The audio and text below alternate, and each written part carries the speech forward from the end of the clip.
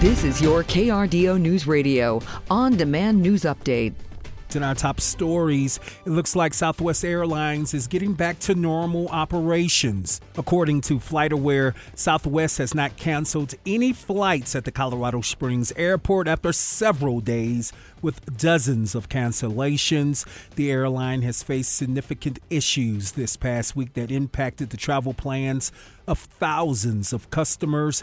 In addition to refunds, CEO Bob Jordan says Southwest will reimburse passengers that had to book hotels, rental cars, or other flights because their plane was canceled.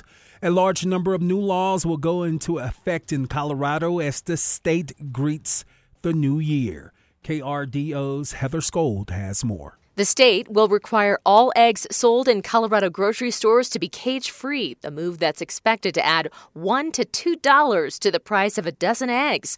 The state will also require 10-cent fee for all disposable paper and plastic bags used by shoppers. The state will also charge new fees for new residents who delay registering their cars in Colorado, as well as several laws designed to help those with a fentanyl addiction get better access to treatment and services. Heather Skold, KRDO News Radio. A man arrested on I-25 south of Colorado Springs is being identified by the Arapahoe County Sheriff's Office. Eric Meja was taken into custody by Fountain police officers Wednesday. Meja reportedly struck and killed a 55-year-old man in Arapahoe County Wednesday morning and then drove away.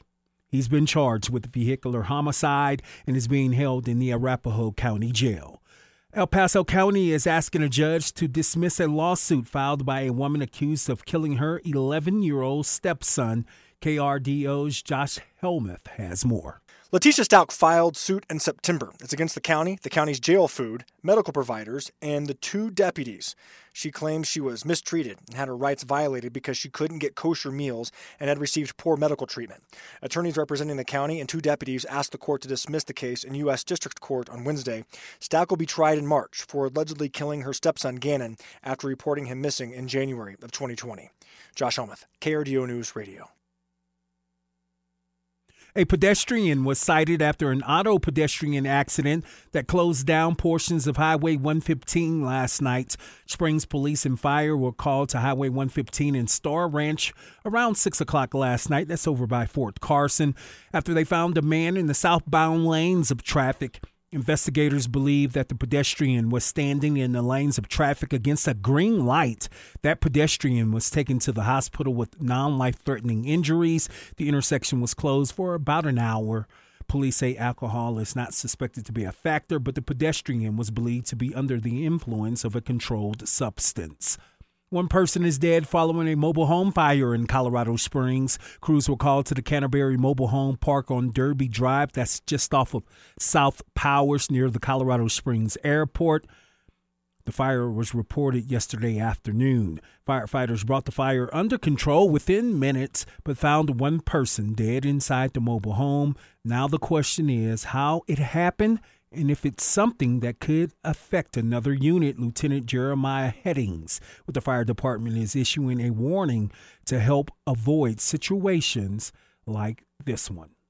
With our most recent cold weather, we are turning up our heaters. We're trying to be comfortable in our house. Gas-fired appliances give off carbon monoxide. So having a functioning, tested carbon monoxide detector is one of the most important life-saving measures you can take in your own home. The cause of the fire is still under investigation. And 21 consecutive drawings have come and gone with a jackpot winner in the multi-state Mega Millions lottery game. Michael Kastner has more. The estimated jackpot tonight stands at $640 million. This marks only the 6th time the Mega Millions big prize has climbed above the $600 million mark. Players around the nation will find out if they're holding a winning ticket when numbers get drawn tonight at 11 p.m. Eastern. I'm Michael Kastner. Partly clear skies overnight tonight. Temperatures in the 20s. Calm winds and clear skies stay in the forecast for the first half of the day on Saturday. High temperatures in the 40s. Very nice conditions as we roll into the New Year's Eve evening. Overnight in the 20s, so don't expect any widespread inclement weather as we're ringing in the new year. But New Year's Day will bring an increase in cloud cover and a chance for snow overnight Sunday into Monday. As of right now, those accumulations appear to be very light along the Front Range and the foothills. From the Storm Tracker 13 Weather Center, I'm Chief Meteorologist Mary Matthews with KRDO News Radio. Get news, traffic, weather live on KRDO's Morning News weekday mornings from 5 to 9. KRDO's Afternoon News weekday afternoons from 4 to 7. On KRDO News Radio or anytime at krdo.com.